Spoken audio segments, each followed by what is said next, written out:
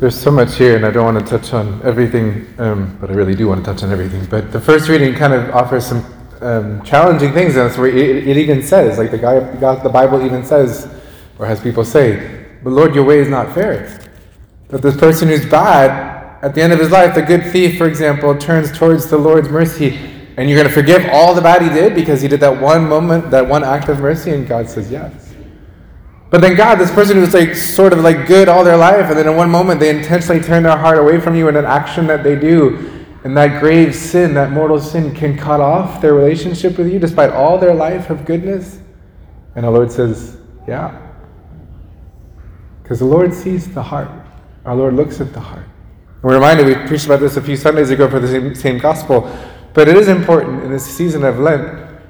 Our Lord is looking for hearts that are sensitive to the love of God, to the love of neighbor, and sensitive to wrongs against love, against God and against neighbor. And not to let them go like, oh, well, everybody misses Mass on Sundays every now and then, not a big deal. Or everyone treats their spouse the way I treat my spouse. We're kind of sarcastic to each other, kind of cutting towards each other. I mean, that's kind of normal today. So, no, in the season of Lent, it's a chance to increase our sensitivity towards the offenses we give to God, obviously, but even to our neighbor. Our Lord's re-emphasizing, you can't have that relationship with God without having that relationship with your neighbor too. The two have to go together.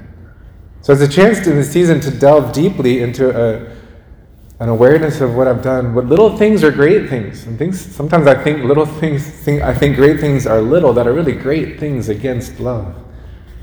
It's an invitation. Go deep.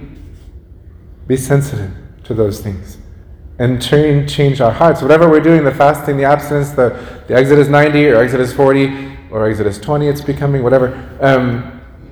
It's a changing of the heart towards love. It's a turning of the heart away from sin, the great sins against God and the lesser sins that I think are lesser, but maybe they're not so lesser, and turning towards the Lord for His mercy. Not with my pride and arrogance saying, oh, it's no big deal, I'm good.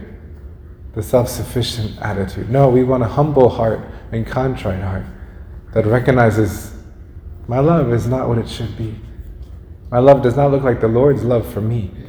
And therefore I go back to confession. I go back to His mercy. Lord, I'm sorry for those things against you and against my neighbor. Let me be reconciled to my neighbor and reconciled to you. Teach me to forgive and to seek forgiveness. I'll leave off with this, especially in our more frequent or closer relationships, we take them for granted. And when there's an offense, we wait for the other person to ask forgiveness. Like, oh my gosh, that person, we have an argument, he or she, like my partner, should be the one to ask forgiveness. No, you take the initiative in the season of Lent especially. I'd like to wait for you to ask forgiveness because it was really your fault that we were arguing, but I'm going to take the initiative and ask for forgiveness from you first. Amen? Amen. Jesus, Mary, and Joseph, pray for us.